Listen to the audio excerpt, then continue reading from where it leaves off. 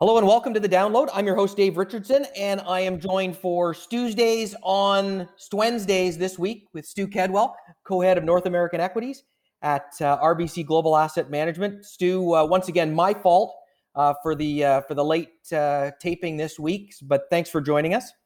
Hello, Dave. Thanks for having me, as always.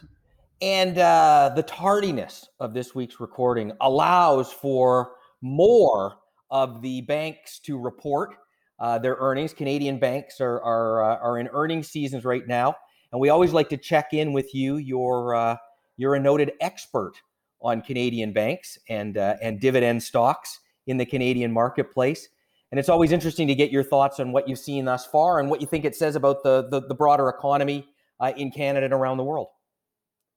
Yeah, so I would say that these are strong results. Generally as we were expecting. And you're seeing the mechanics inside of a bank on full display.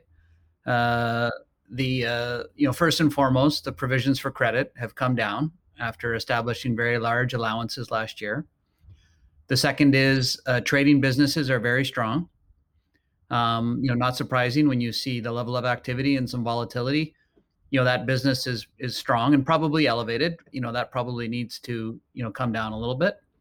Wealth management results have been strong again with the markets, but we can also start to see glimpses of which businesses are still to recover. And inside of that is net interest margin has still been pressured modestly in the first quarter, but as the economy recovers, the first thing that will happen is deposits will start to get used inside the economy, which will lower some of the bank's funding costs. So higher cost deposits will roll off. That will help net interest margins. Loan growth will gradually improve. Credit card balances will start to rise. Commercial lending will start to grow, which will be the next kind of source of growth. That might be a little bit more in the back half of this year than it has been. And of course, the last thing is, fees around credit card fees and things like this, where when spending starts to ramp back up, some of those lines will start to improve as well. Noticeably on that front, of course, is travel and things like that. But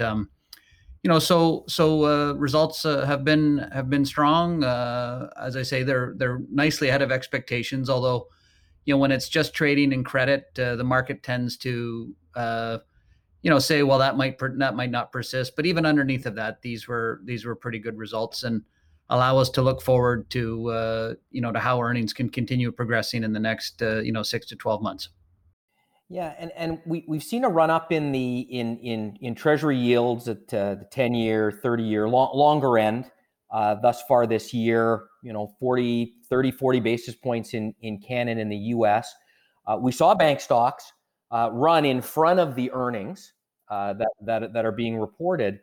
So do you think that run is just that what we sometimes see, which is a run up in front of earnings, anticipating that there's going to be a beat and things are generally good, change in loan loss provisions?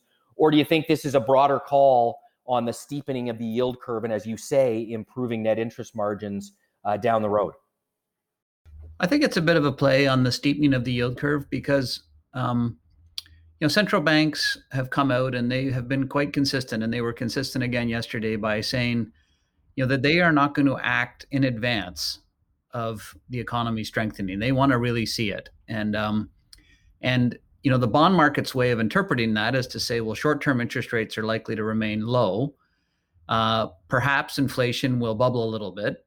So we want to get paid for that possibility. And to get paid for it, we want to see some slope in the yield curve.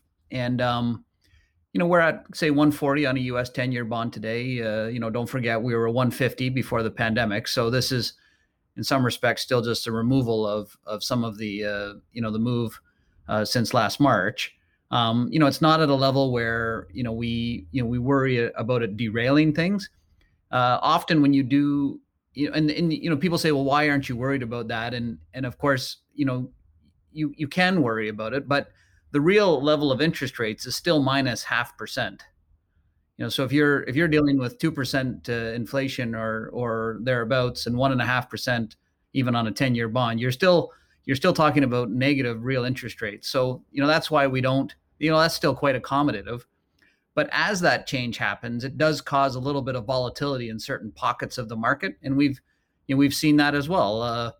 As I say, it's not really in areas where we have a dramatic amount of exposure, but if you're a very high multiple stock and your earnings are well into the future and you start to change the discount rate, which is linked to interest rates, you can get volatility in those areas.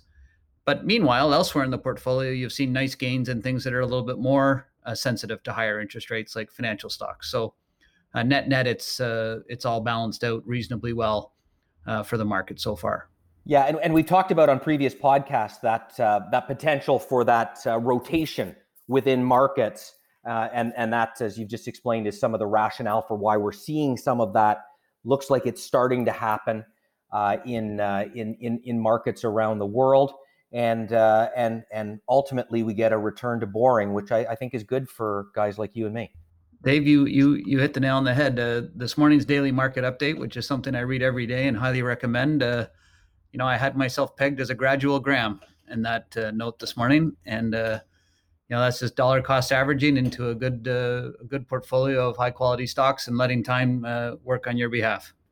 And that's Stu's referencing an internal note that circles around, and it was displaying different types of investors, and Stu and I would certainly fall on the boring, cautious side, and just because we're bankers. We're pretty dull to begin with, so that's why we're so grateful that anyone would listen to this podcast, listening to two boring folks with great information, though. So, Stu, thanks again for joining us today, and we'll see you next week. Thanks, Dave. Take care.